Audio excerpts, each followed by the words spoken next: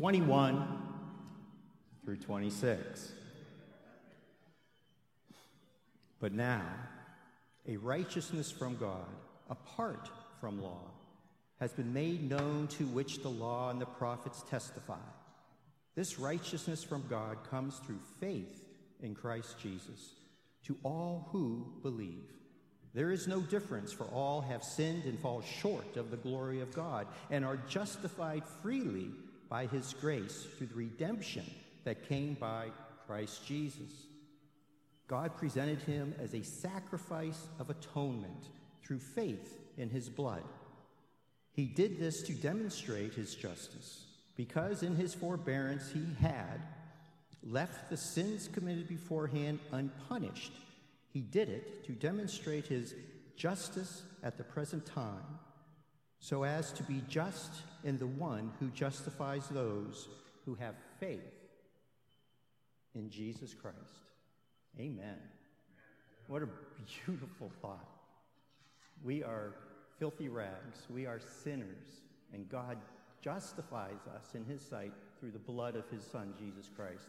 That is something to celebrate. That is something to get excited about. Let's get into our prayer of confession. Oh, heavenly and precious Father, glorious King of kings and Lord of lords, holy of holies, we are blessed by your love for us. We are blessed through the blood of your Son, Jesus Christ. So let's just take time right now, just to take time to think through the week. Think about the things that we have thought, that we have said, things that we have done that were not pleasing in your sight, so that we can give them over to you. Let's do that right now.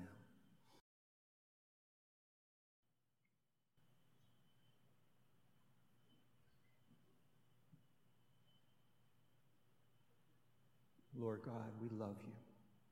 We love you for the great King. We love you because you are our Abba Father. We love you because you have chosen us to be a part of your glorious family. We love you, Lord God, because you first loved us. Thank you. Thank you for all that you have done. Thank you for what you will continue to do in each and every one of our lives. Lord, we are weak and we are pathetic without you. We have no strength. You give us strength. We have no vision. You give us your vision. We have no way of accomplishing anything good for your kingdom, only through you and the Spirit that you put into us. And we thank you for that. We are blessed, and we are truly loved by you. And we pray these things in your Son's glorious name. Amen. Today, our confession of faith is from the Westminster Shorter Catechism, and it is question 70. I will read the question, and together we will read the answer. The question, which is the seventh commandment? The seventh commandment is, you shall not commit adultery. Amen. Now, if children want to come down for children's church.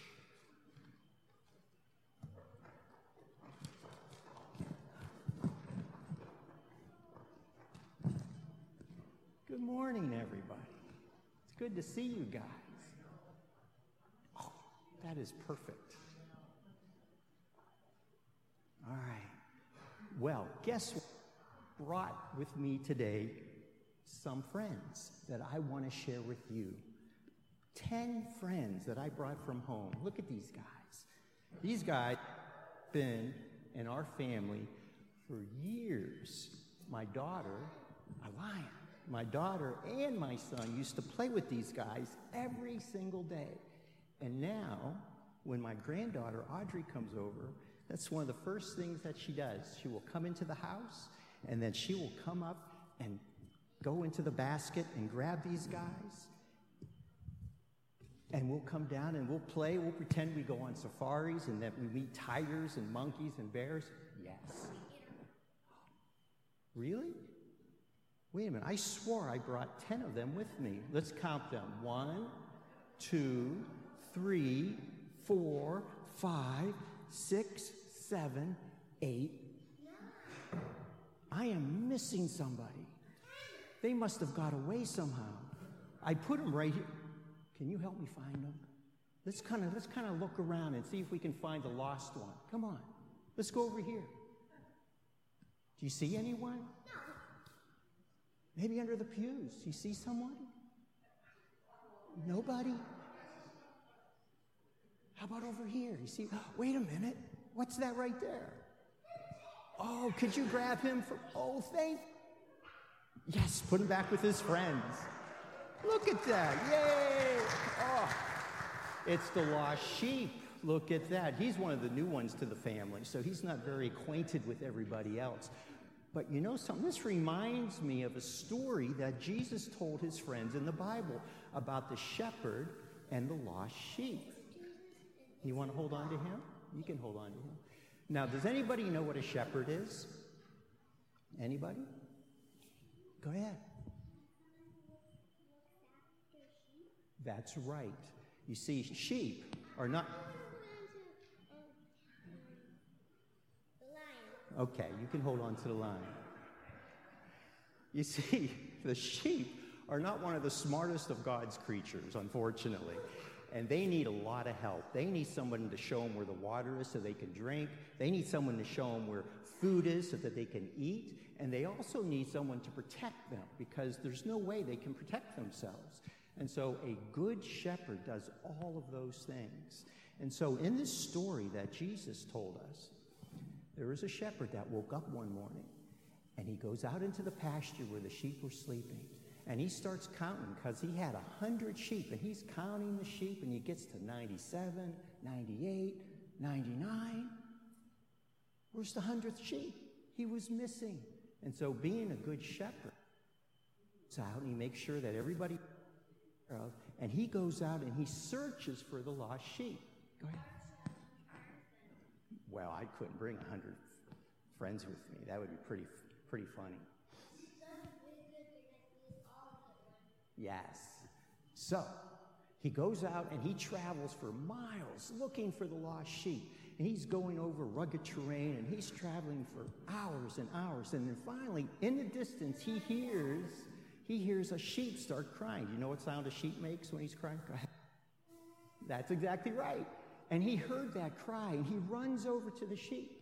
And when he found them, he was tired and he was scared and hungry. And the shepherd picked up the sheep and put him on his shoulders and carried him all the way back home to the rest of the sheep in the family. And when the shepherds saw them, they celebrated because he found the lost sheep. Now, isn't that a great story? Now, Jesus, every time he tells a story in the Bible, always has a lesson that we want to learn.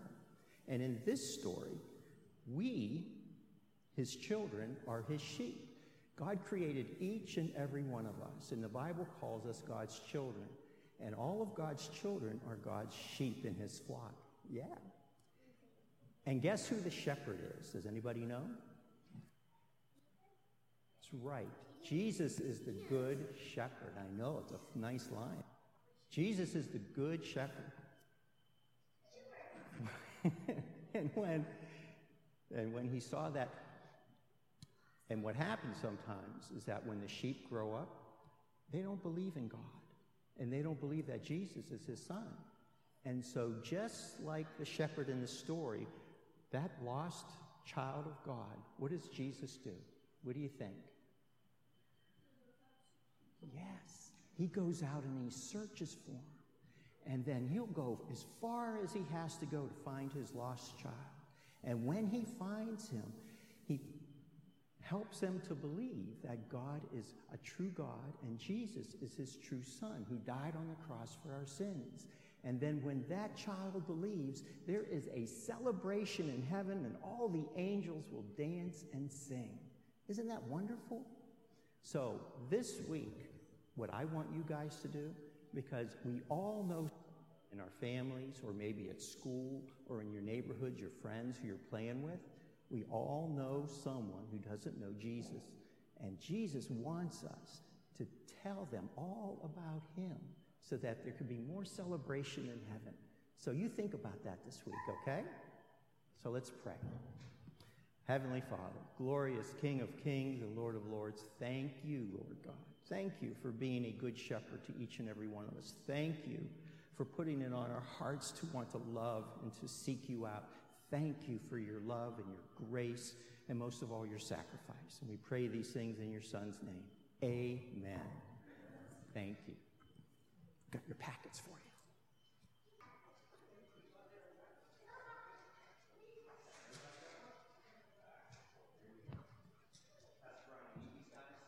Oh, no, I think they should stay there.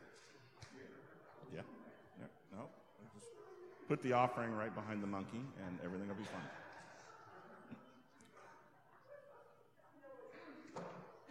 Thank you, Wally. Good job. Let's go before our Heavenly Father in prayer, shall we? Lord, thank you that you are a God who seeks and saves the lost. Indeed, we have in the past in the church made much of the idea of people as seekers. But when we look at the Scripture, there is only one seeker, and it is you. And you have come to save your people from their sins. Lord, thank you that you have called us by name and brought us to yourself and caused us to be moved from the kingdom of darkness into the kingdom of the dear Son, Jesus Christ. Thank you that our salvation is secure.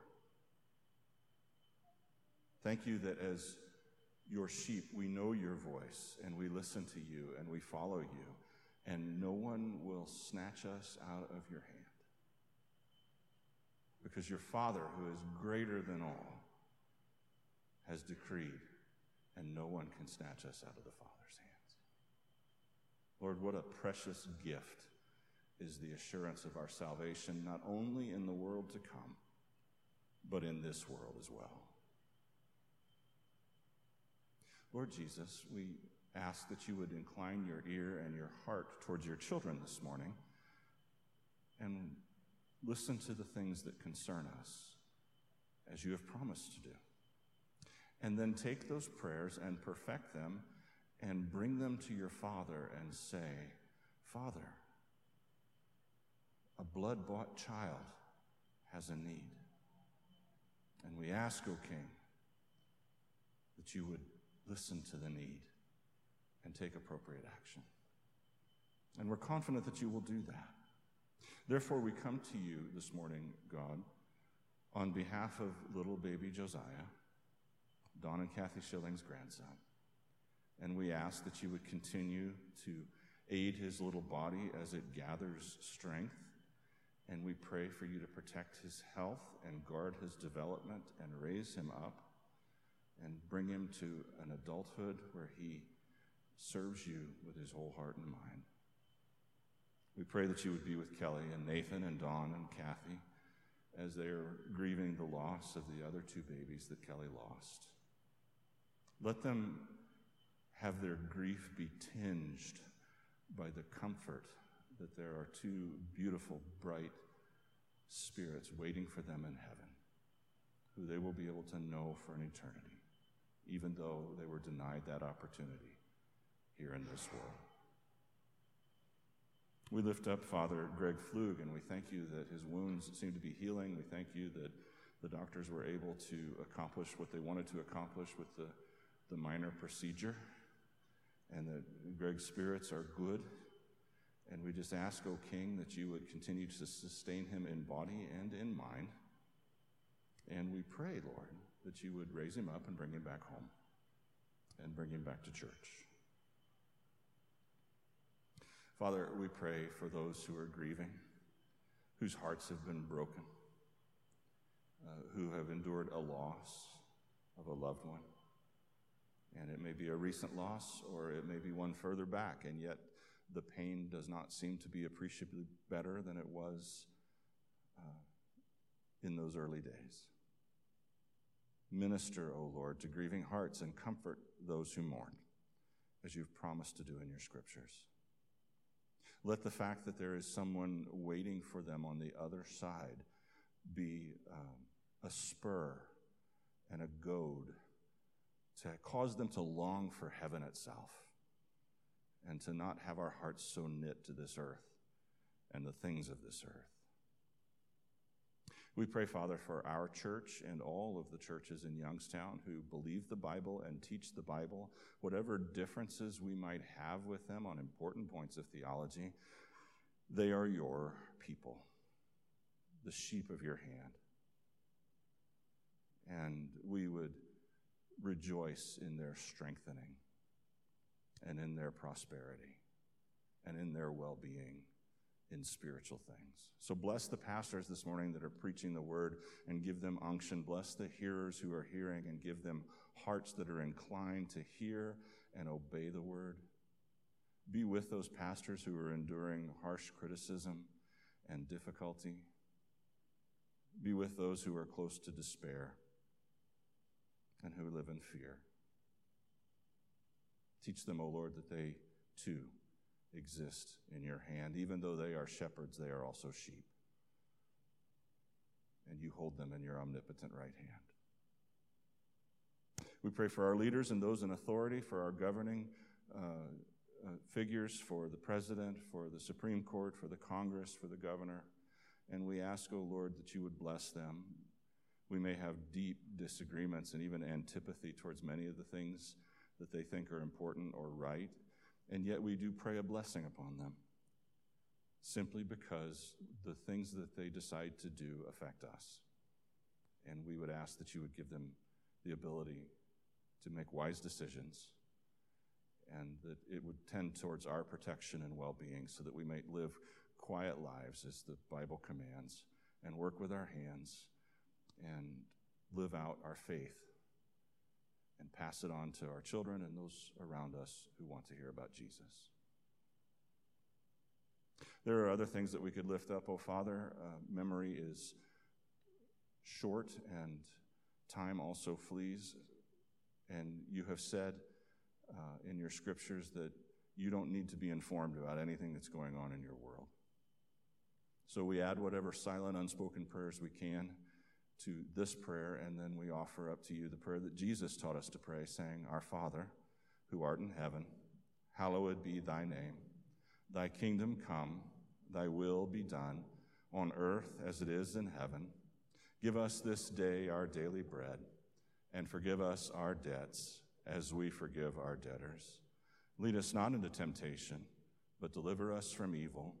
For thine is the kingdom and the power and the glory forever. Amen. The deacons are going to come forth with the offering that has been pre-collected. Please stand up and let's sing the doxology together.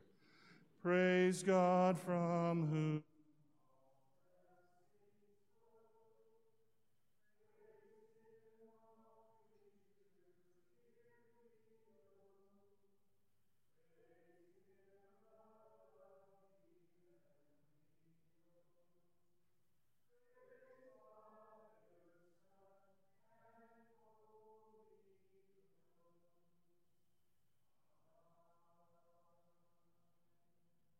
Father, it's a little song that we can take for granted and not think about the words. But you are to be praised. You are to be glorified. You are to be lifted up because you are the God who brings all blessings to us. And these material things are just a small indication, just a token of your blessings and the inclination of your heart towards us. We thank you for these gifts, and we thank you for the givers. And we ask that you would multiply them and use them to accomplish your work. In Jesus Christ we pray. Amen. Please be seated.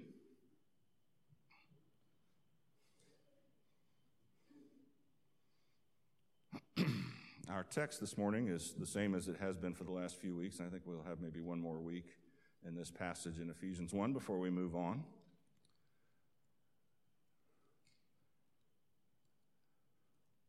I was listening to one prominent preacher. I've been listening to a lot of preaching on Ephesians because it's actually very difficult, given the structure of this opening passage, to figure out how to structure sermons. And so I'm a firm believer in the preacher's copyright, which is if you're going to copy somebody, copy it right. And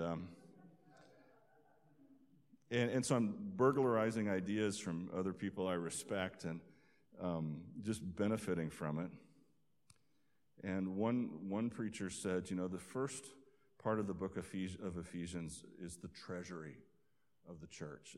It's Paul's description of our savings account, our wealth in Christ Jesus. And then it goes through to the duty of the church, and then it goes to the things which would oppose the church. But these are our treasures. Ephesians chapter 1, we're going to once again pick up the last two words in verse 4. In love, he predestined us for adoption as sons through Jesus Christ, according to the purpose of his will, to the praise of his glorious grace, with which he has blessed us in the beloved. In him we have redemption through his blood, the forgiveness of our trespasses according to the riches of his grace, which he lavished upon us in all wisdom and insight, making known to us the mystery of his will according to his purpose, which he set forth in Christ as a plan for the fullness of time, to unite all things in him, things in heaven and things on earth. Father, we ask this morning that you would make your book live for us, and that you would show us yourself in your word, and then you would show us ourselves in your word, and close the gap between what we are and what you mean for us to be by means of the power of the marvelous Holy Scriptures, set on fire by the Spirit of God. Your word is a hammer that breaks the rock.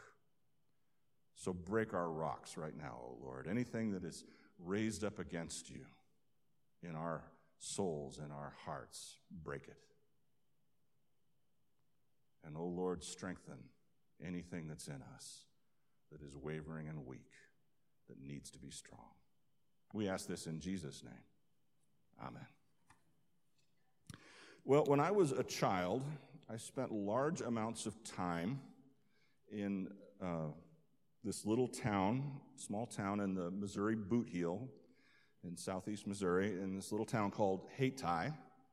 And it was the 70s on into the 80s, and it was a time when parents didn't helicopter, and I was definitely not helicoptered, and I had free run of the whole town by the age of 7 or 8.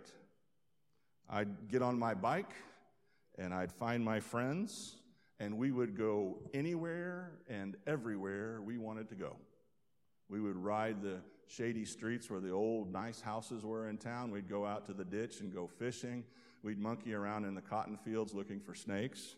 We would just do all kinds of things. And the only place that was off limits to me was the pool hall downtown, because that was where the bad people hung out. And that didn't stop me from going to the pool hall. It was just off limits. And one of our favorite activities, though, that my friends and I would engage in was riding around town on our bikes looking for discarded soda bottles. Now, in those days, and many of you will remember this, soda was mostly sold in glass bottles. I don't think I saw an aluminum can until sometime in the early 80s. The cans, if you got them, were steel. But mostly it was sold in bottles. And when you bought a soda, you paid a deposit on that bottle, which was automatically included in the purchase price of the soda. And the bottles back then were thick, tough glass bottles. They were not like these weenie ones that they sell today. And they wouldn't break, for instance, very easily if you just tossed them out the window of a moving car. And when you finished that soda, you brought it back to the grocery store or the gas station or wherever you bought it, and you would give them the soda, and they would give you back a dime. And that was the deposit. And then the grocery store owner would put those empty bottles in these wonderful wooden racks, and at the end of the week, the soda guy would come around to deliver new soda, and he'd take the old ones back to the bottler, and they would be washed and sterilized and refilled, and then they'd bring them back full of fresh soda. And it was the best recycling program that I ever saw. And they would spread their sugary goodness all over the land. By the way, do you say soda or pop here? Pop. Well, that's one of your errors and sins, I guess. Now, if somebody was a fool enough to toss that bottle away after paying that deposit on it when they bought the soda, and if I was lucky enough to find it, I could take it back to the grocer, and I could get that dime back for myself, and then I could go and buy candy with it. And all of those bottles, if you looked at them, they had a message printed on them that identified the true owner of the bottle. And so, for instance, in Hayti, I can still remember, property of the Coca-Cola Bottling Company of the Mid-South, Memphis, Tennessee. Or if I was drinking Pepsi, property of Pepsi-Cola bottlers, Jonesboro, Arkansas. And all you had to do was go to any store or any gas station that sold that particular brand of beverage, and by contract with the bottler, that owner of that business had to give you back a dime. And then the bottler would credit the dime to the seller. That was the arrangement. You see, when you held that bottle in your hands, you possessed the property of the bottler. And the bottler would pay you to get their property back. In other words, the bottler would always redeem what belonged to them. That's what redemption means. Redemption is a price paid to get something or someone back that you own from somebody that has it. In the Old Testament, the word redemption usually referred to a ransom that was paid when hostiles would come and raid your village or raid your camp and take captives away and kidnap them and carry them off to their own village. And they could be freed if their nearest kinsman paid a ransom. It was not uncommon in ancient Israel and the surrounding cultures for a person also to fall into debt or to fall into deep poverty, and either to be put in prison for that debt, or else to have himself or even his children sold into slavery on account of that debt. And once again, the nearest kinsman could redeem the person from slavery by the payment of a price. And by law and by custom, when that price was paid by that person, that enslaver had to let the captive go free. In the New Testament, the context shifts a little bit, and redemption always refers to slaves and the price paid to free a slave. So in using the word redemption to talk about God's people, Paul is saying something very important. Paul is saying that we are slaves by nature, or that we are captives by nature. We start out in a position of captivity, a position, a condition of slavery. Every little baby that emerges from his mama's womb is a slave who needs to be redeemed. I was, and you were. It's the default position of human life. Most people walk around their whole lives as slaves. They might think they're free because their chains are oftentimes invisible to them, but they're not. They're slaves. Well, what is the source of our default slavery? Who's got us? Who's got us? Who holds us in bondage? Well, the Bible talks about three things that we are slaves to in our natural condition. The first thing that holds us in bondage is sin. Sin. Jesus says, whoever sins is a slave to sin. That's in John 8:34. And you say to yourself, I'm not a slave to sin. Okay, then prove it. If you're a drunk, stop drinking. Just say, I'm not going to drink for a whole solid year. I'm not going to touch a drop. and you start thinking about, well, I might be able to do it for a day or two, maybe a week. You know, I could quit if I wanted to. I just don't want to. Right. That's the problem. That's your chains. You're a slave to that bottle. Or let's just say that you've got a sharp tongue. Nobody like that in this church. They all go to the other tabernacle down the road. You say, okay, well, I'm not a slave to that. I can control my tongue. Try. Just try controlling your tongue. Only say what is good and edifying and true and necessary.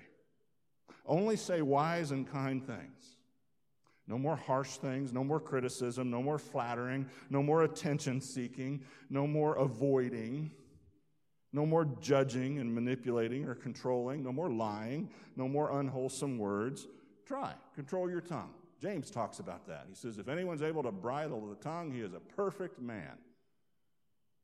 The tongue is a flame of fire. It sets things on fire all the time. Nobody can tame it. We can tame parrots and all kinds of dogs and animals and everything else, but nobody can tame the tongue. You say, well, that's kind of harsh, Brian. That's what the Bible says. You're a slave to sin in your tongue. It's important that the Bible talks about sin in two closely related ways. It talks about sin, or sins, very often in the plural, as an act, a discrete act, as a thought or as a deed that violates the law of God by either failing to do something that God commands or by doing something that God forbids. But sin is also an orientation. It's an orientation of your being away from God that causes you to want to commit sins. Now, you can think about it this way. When you've got a cold, you have symptoms that are manifest on the outside. You have a fever, you have a cough, you have a runny nose. Those symptoms are like sins. They are the outward manifestation of something that's going on inside of you. And you can take medicine that will suppress those symptoms, but the virus that's making you sick is still deep in your body. That virus is like sin. And when the drugs wear off, the cold reasserts itself. Your runny nose comes back. And all you've done is suppress the symptoms without touching the virus. And you might be able to suppress your sins, your external evidences of what's going on in your heart, for a little while under the right conditions, when someone's watching or when it might be embarrassing to admit it. You might be able to apply a little of the medicine of self-control or effort and try harder, but the minute you let your guard down, the minute you get distracted, what's inside of you comes roaring back. And what's inside is deeper and it's darker and it's more deceptive and it's more pernicious than you realize. It's more like AIDS or Ebola than it is a cold.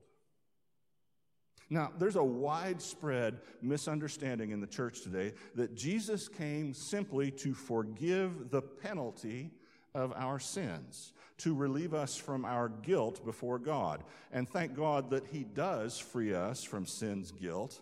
He does that in what's called our justification, and we are declared righteous by God. That's the effect of the passage that Wally read this morning from Romans, that we are justified by faith in His blood.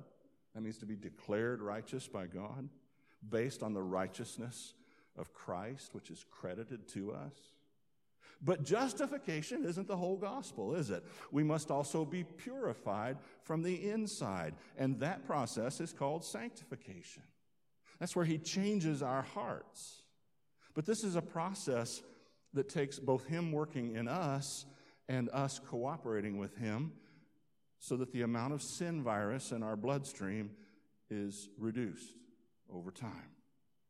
And we are, over time, more and more cleansed from sin's power. And that causes our symptoms then, our outward sins, to grow less frequent and less intense. That's the wonderful message of the old hymn, Rock of Ages, Cleft for Me. There's that wonderful line in there. Be of sin the double cure. Save me from its guilt and power. And when the world sees that, according to Jesus, and especially when it sees how that works itself out and how we treat one another as brothers and sisters in Christ, then it points the whole world towards Jesus, and it shows the whole world how beautiful he is and how good life is with Jesus. And our lives then adorn the gospel. They give it credibility before the watching world. So, would you like to be redeemed from your slavery to sin and not just from the penalty of your slavery to sin? Jesus wants to do that for you. What else are we a slave to? Well, we're also slaves to death. You see, the wages of sin is death. That's what Paul says in Romans 6:23. Your wages are what you earn from your work. You have a right to your wages, or another way to put it is your wages are owed to you, and it's wrong, it's unjust to withhold the worker's wages for his work or her work. Well, the work of sin, which we're all busy with, which we can't quit doing, is death. Death is what sin earns. And a just God cannot withhold your wages from you. He has to give you what you've earned. He has to give you what you deserve. And because of that, you die. Your body dies. It sickens. It weakens. It ages. It stops working. But even worse, your spirit is dead too. It's dead to the goodness of the Lord. It's dead to the power of the Lord. It's incapable of shining as you were designed. As a lamp that's unplugged from the outlet is incapable of shining as it was designed to do. The lamp has no power in itself to shine. It only shines when it's connected to the mighty source of power through the electrical grid. And otherwise, it's worthless. To be dead in spirit is to be absent from God's power for all eternity. And spiritual death finds its culmination in physical death. It precedes physical death. It comes before it.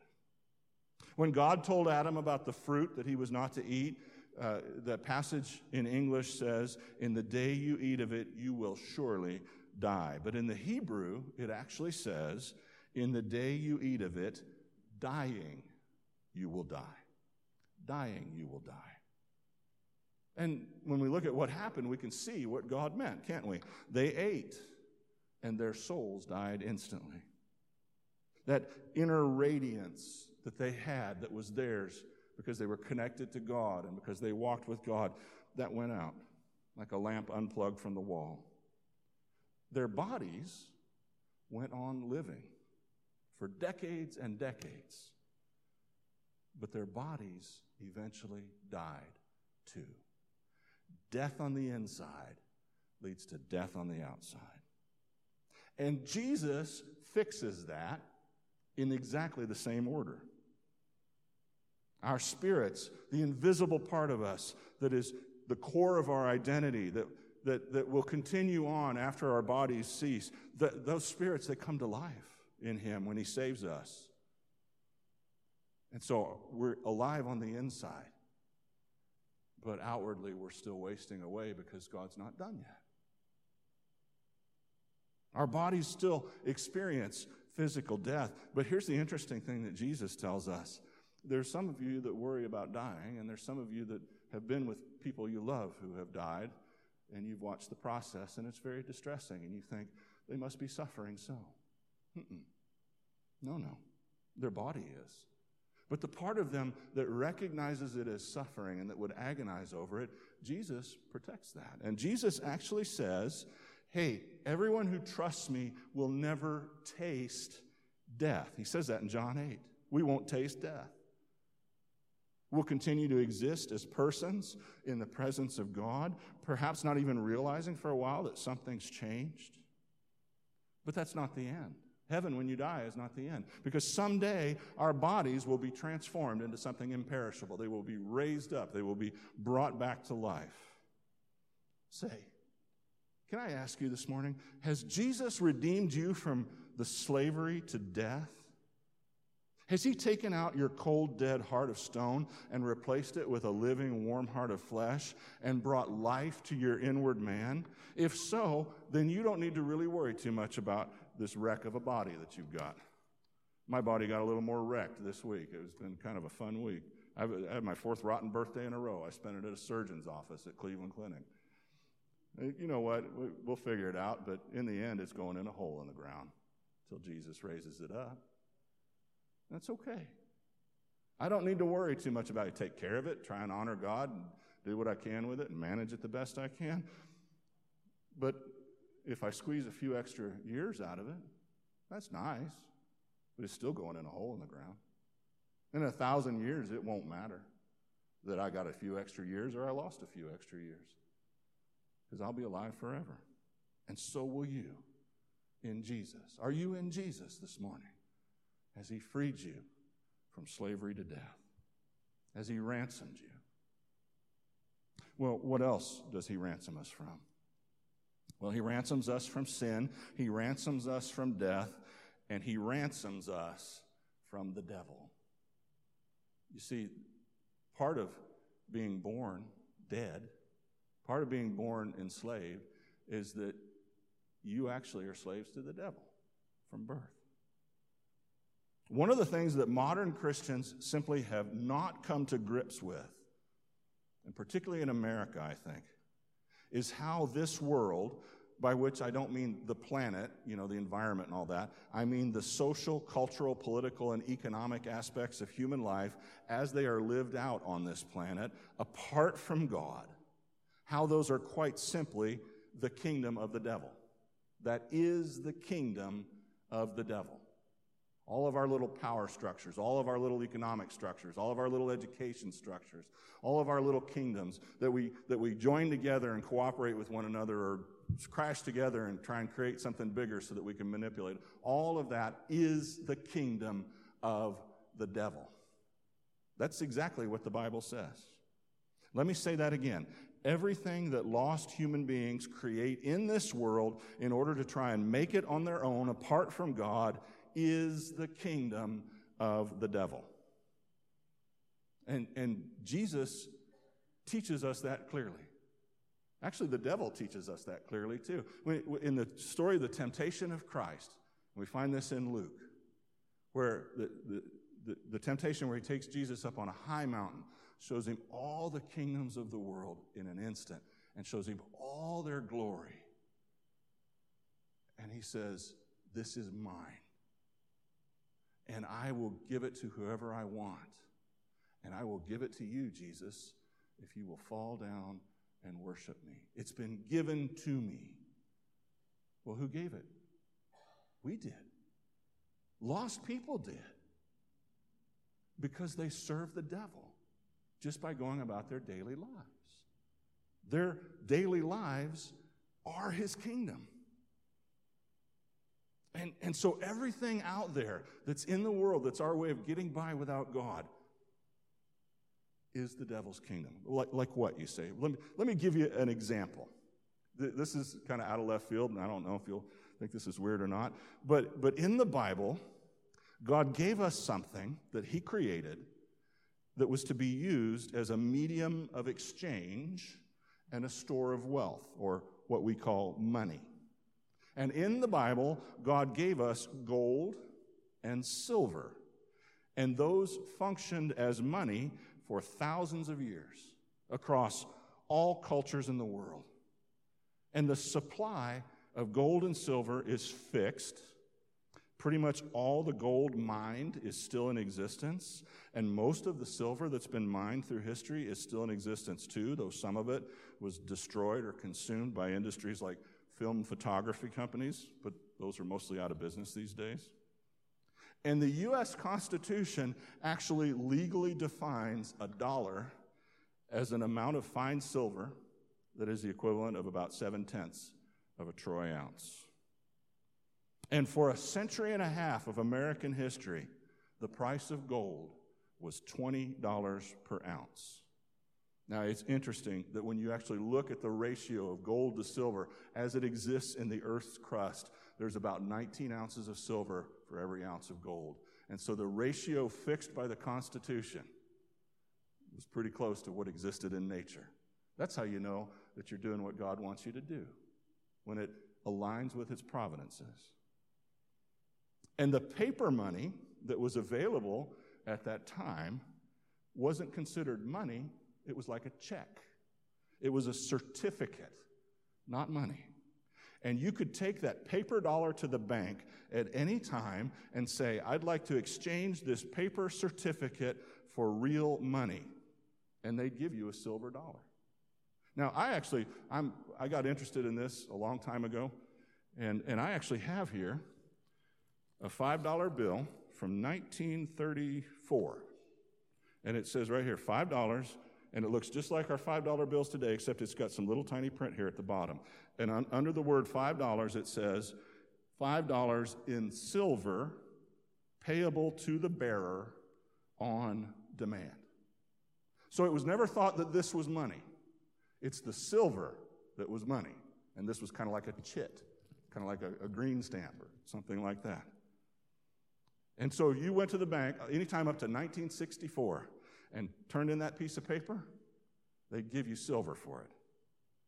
And up until the time my grandfather was a teenager, you could take a $20 paper bill, like this one, and you could take that and you could go to the bank and you could say, I'd like to exchange this cute little piece of paper for real money. And they'd give you a coin that was an ounce of gold. You know, Christians have been worried for the last 30, 40 years about the one world monetary system and all these kind of things. We had a one world monetary system for thousands of years, and God created it, and it worked just fine. Today, I've got something else here. Wait, here it is. This is a silver dollar. You remember these? You haven't seen any of those lately, have you? This one is a 1922 peace dollar. That's 0.7 of an ounce of silver. So all the way up until 1964, that was $1. You know how much this is worth today? About $30 on eBay. And if you went and took this $20 bill and said, I'd like the amount of gold that this $20 bill would buy, it's less than 1/100th of an ounce of gold. It used to be a whole ounce of gold. And you say to yourself, okay, A, what happened? And B, why do I care? Well, what happened? First of all, it's a complex story, and it's a fascinating story. But basically what happened is that important people in high places across all kinds of nations set plans in motion that have taken decades, and in some cases, centuries, to come to fruition. And those plans were explicitly designed to destroy God's system of money and his way of constructing an economy so that people flourished and that everything was held in check and balance. And they did that because God's way of doing things had built-in limits, and they wanted to defy those limits and obliterate those limits because that helped them gain influence and power. Now, that's how the world works. That's the devil's kingdom right there. Here's what God's given us. We're going to break it. We're going to do something else because when I do that, it gives me power. But it also takes power away from people. And they got power not just in the abstract. They got power over people in particular. Power over nations. Power over presidents and kings and prime ministers. Now, we think of the people who have money as being powerful, and they have a kind of power, but the people who create the money and parcel it out and make one rich and the other poor, that's the real power. And that was God's prerogative in the beginning. And men took it to themselves. They said, we're going to cast off what God's given us. It's worked for thousands of years. We're going to cast it off, and we're going to do our own thing. And it enabled them to create wealth, or the illusion of wealth, out of nothing. Literally nothing. And these people, these same people, they financed the rise both of the Nazi state in the 1920s and 30s and the Soviet state at the same time. More recently, they financed the phenomenal rise of China You know, I've been buying tools for a long time. Harbor Freight has always been an outlet for Chinese tools. And I have a few tools left that I bought from Harbor Freight in about 1989, 1990, some swivel sockets. They were junk. They were horrible. You go to Harbor Freight now and you buy anything, it's fine. It's good tools. And it's 1/10 of the price of what you used to pay. How did that come about? Well, it came about because people decided China's coming up next. We're going to raise China up. We've got purposes for that. In the process of doing that, they have destroyed the value of your labor right here in Youngstown, Ohio, and it's no longer possible for an ordinary working man to support his family on the job that he can get here. They've distorted the economies of whole nations. They've enabled a kind of warfare that's so destructive that no one would have imagined it 150 years ago. And they're financing the wrecking of the planet and the environment, and they just want growth for growth's sake.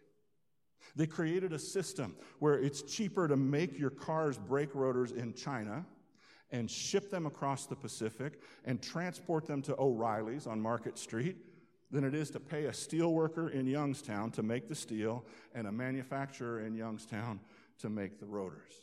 You think about that for a minute. It's cheaper to pay some guy on the other side of the planet and drag that thing all the way around the planet than it is to pay you to do it. But hey, you can get flat screen TVs from China cheap at Walmart. So there's that, right? And when the people who are doing all of this at the devil's bidding are finished, we will have completed a journey that was prophesied 2,000 years ago. We went from, I don't know why there's a pen in my pocket. We went from silver dollars to paper dollars to electronic digits on your phone or cards that have a chip in them. And what's probably coming next, or it's already here at Whole Foods, you can pay now with your palm scan. Biometrics, or some kind of chip like the chip they put in your dog to keep track of him when he gets lost. And the Bible talks about that. And in Revelation 13:17, it says that the beast also causes all, both small and great, rich and poor, free and slave, to be marked on the right hand or forehead so that no one can buy or sell unless he has the mark. That is the name of the beast or the number of his name. In other words, the devil, 2,000 years ago, God foretold this, created a system in which you do what the people in authority want you to do, you say what they want you to say, you think like they want you to think, or you will lose your ability to make a living and pay your bills. Is that happening anywhere right now? Yes, it is. It's happening in China with what's called the social credit system. And the pieces are all in place. The means to do this anywhere exists right now. It was never technologically possible before. It is now. All that's lacking is the political will to combine the elements. When will that happen? I don't know. Could be 5 years, could be 100 years, but it will happen.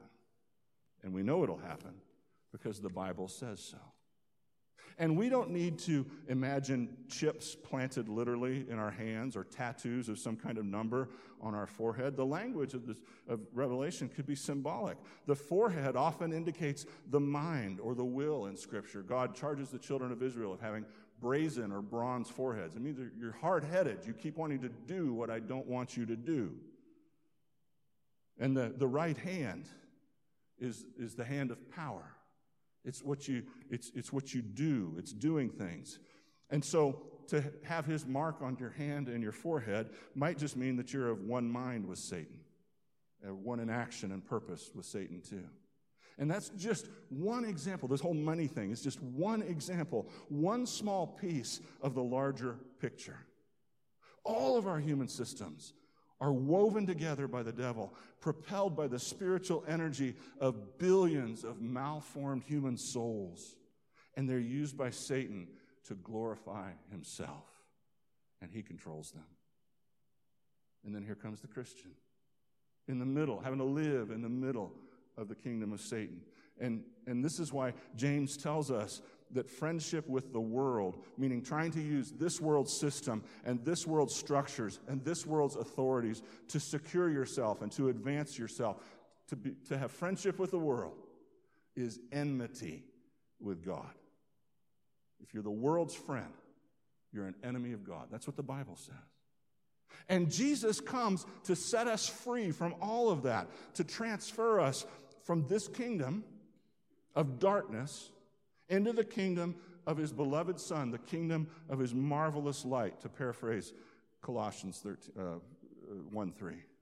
It's a kingdom where my God will supply all of my needs according to his riches and glory in Christ Jesus. It's a kingdom where we don't need to be anxious about anything. We don't need to be afraid of anybody. We don't have to compromise.